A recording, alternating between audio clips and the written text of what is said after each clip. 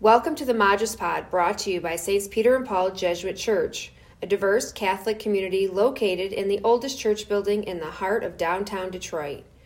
For the links to the readings, check the show notes. Enjoy Father Gary's latest homily. As I suggested at the beginning of the Mass, these readings invite us to consider how we see things, how we see people around us in our lives, good signs or bad signs. So this poor fellow in the gospel today has something wrong with him that is on the surface. It shows very much. It's on the skin. It can't be hidden. And in his culture, he is regarded then as someone who is dangerous, who is contaminating, who must be kept at a distance, live out on the fringes and the margins of society, can't be part of the synagogue and the worship, can't go into the temple, can't associate with people. That's how he was seen by his contemporaries, by his culture. There's another character in this gospel story, and that's Jesus himself.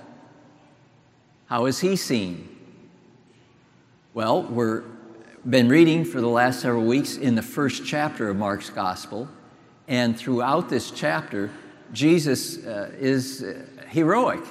Everything's coming up roses for him. He's healing people right and left, and the crowds are amazed, and they're awestruck, and they give praise to God for everything that Jesus is doing.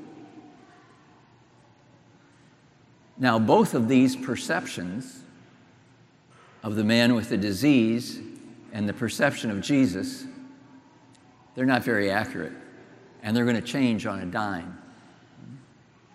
Once Jesus extends his hand and his voice, and he heals the man, he's a different person. He's acceptable once again. He's part of the community. Now, Jesus, his perception also will change. If we could go on to chapter 2, we won't, because Lent is coming. We're going to have 15 weeks of readings that kind of go in their own direction for Lent and Easter. But if we could continue the next chapter 2, we would see that people start to turn against Jesus. The scribes and the Pharisees don't like what he's doing. And he comes in for criticism and rejection, which will eventually end on the cross. How perceptions can shift and change, how different they are. So these questions pose to us, how do we see? How do we understand what's going on around us? And I think it's pretty obvious that as disciples of Jesus, as Christians, as people who take our faith seriously, in some way we pray that we can gradually learn to see as God sees. To see reality as it is. There are many ways to put it: to see from the heart, to see what's below the surface of things, to see the spiritual reality. And so when we look at this story, that's exactly what Jesus is able to do. When he looks at the leper, he sees something different. He sees below the surface, below what's wrong. He sees with God's eyes that this is a human being. This is a member of the community. He shouldn't be ostracized out at the edge of town. And we know that because he reaches out his hand to touch him. This was a tremendous taboo in the culture that Jesus was violating. You don't touch someone with this kind of disease, anyone that's unclean. But he reaches and touches him. He says, "You belong. I'm not afraid of you. I'm not dreading who you are." And then he speaks those words, "Of course I will it. be made clean.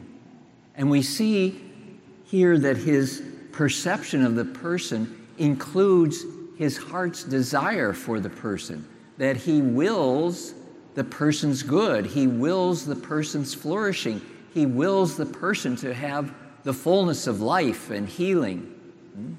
So he's not moved by fear and repulsion, which was the cultural norm, but he's moved, as it says, by compassion. Oh, what an interesting word that one is in Greek. It says he's moved viscerally in the guts. You know, it's a bodily reaction where he's moved with compassion. He's not revulsed.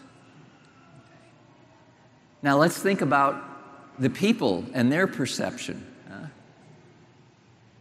I think they represent something for us that is all too common. We're wowed by success, aren't we? We love it when somebody is all achievement and power and glory.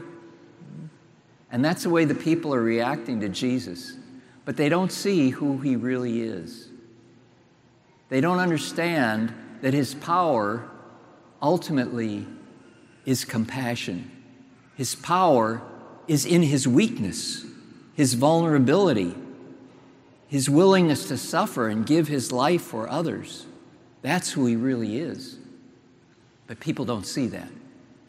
And in Mark's gospel, more than Matthew, Luke, and John, in Mark's gospel, the disciples are clueless. They never get it. They don't get who Jesus is. They don't understand him. They see the success, they see the miracles, but they have a hard time going beyond the surface, and of course, that's you and me. Now, all this has lessons for us, spiritual lessons for us in our lives.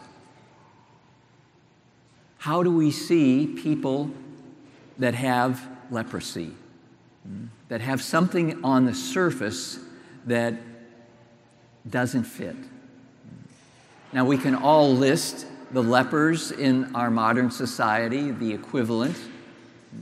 I remember reading a study, I think I mentioned this in a homily a couple years ago, of some psychologists studied infants that were less than 1 year old and found out that already before they have learned anything, they respond favorably to people that look like themselves and respond with fear that people that look different from them. Even before, we're kind of hardwired for safety to want to be with people that are like ourselves. So how do we see others? If they have different skin color, if they wear clothes of a different religion, if they have a different language, a different way of life, different sexual orientation, so forth. These are things that can be off-putting, that can scare us at a deep level. But we know we're called, like Jesus, to see differently, to see beyond those surface things. Jesus doesn't ignore the issues that the man has, but he sees beyond them. And so too we're called to see with the heart, to see that we are brothers and sisters of all people, that we can touch, that we can include people in the community of faith, to see that everyone is a full human being with dignity and worth and value. How about the perceptions of Jesus? I think that speaks to us also. There's a lesson there for us to learn. You know how easily we are captivated, as I mentioned, by success, by strength, by power. We love to have our celebrities. We're going to watch the Super Bowl tonight, right? And our sports heroes, our pop star heroes, Taylor Swift, whoever is going to be there. You know, politicians, business people who succeed, who are strong, who are powerful. We're attracted to them. We think they're great. And we can be seduced into forgetting that they're human beings also, and that everybody has their own version of leprosy. We're all human beings with faults and failings. Behind every Roman collar, there's a human being. Believe it or not. Don't be fooled by all this stuff.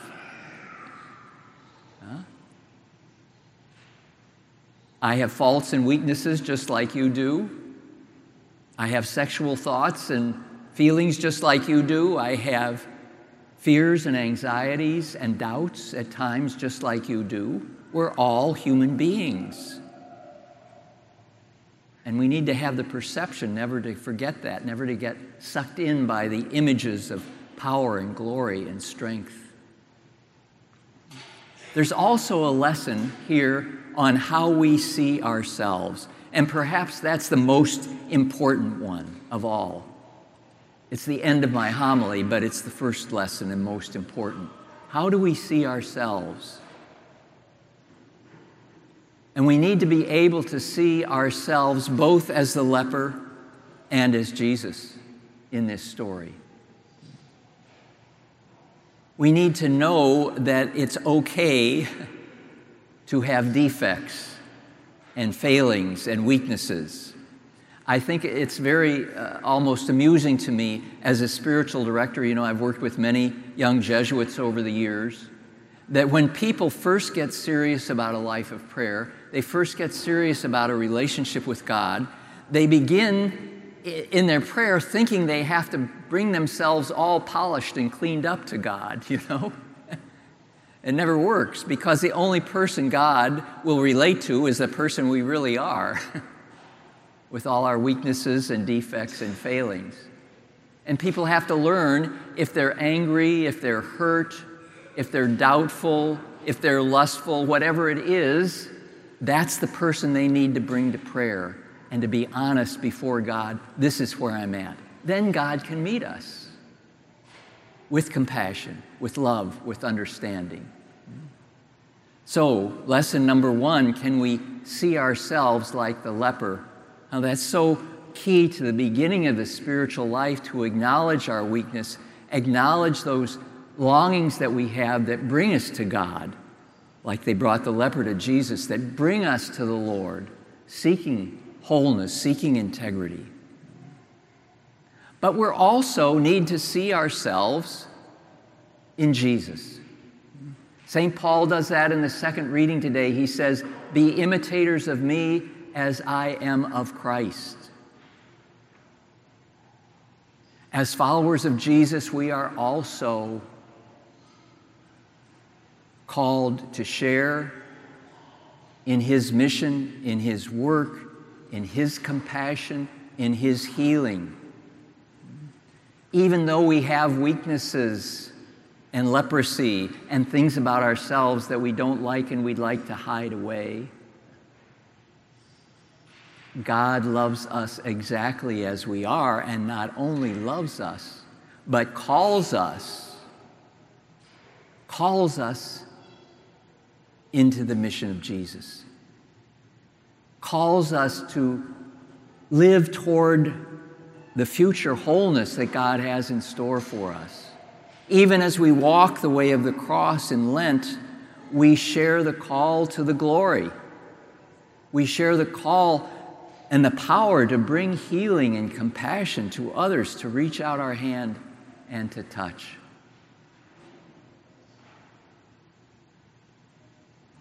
How do we see ourselves? How do we see others? The weakness and the defects, are they signs of something bad? Or can we look with different eyes, with the eyes of God, and see with compassion, with healing, with the touch that embraces and includes everyone's humanity in the glory of God?